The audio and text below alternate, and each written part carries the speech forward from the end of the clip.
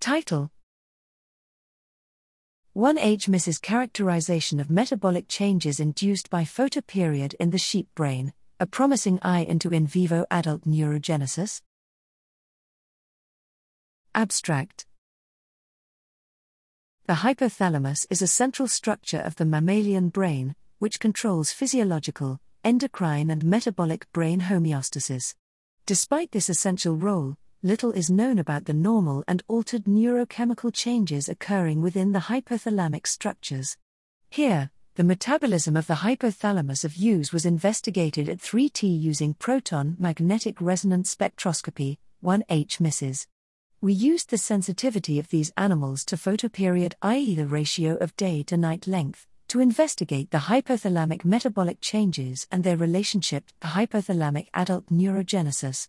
A longitudinal study involving 4 ewes per time point was conducted at 4 time points, P01, P02, P03 and P04, during long days, LD, and 4 time points during short days, ST.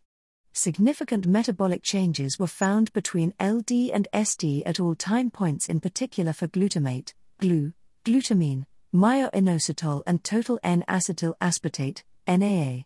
During ST, glutamate and glutamine concentrations were significantly smaller at P01 compared to all other time points, while significant neurochemical changes occurred during the entire LD period. Neurochemical changes relative to P01 remained stable during LD and ST except for GLU and GLN, which increased between P01 and P02 during ST. Relative metabolic changes were significantly higher on average for NA and GLU and significantly smaller on average for total choline during ST compared to LD, respectively, paralleling the average changes in the numbers of neural stem cells and glial and oligodendrocyte progenitors found by immunohistochemistry. Despite important differences between MRS and immunohistochemistry in terms of spatial resolution, both techniques suggest complementary findings that should contribute to a better characterization of the hypothalamus during photoperiodism and adult neurogenesis. We conclude that 1H-MRS could be a promising non-invasive translational technique to investigate the existence of adult neurogenesis in vivo in gyrencephalic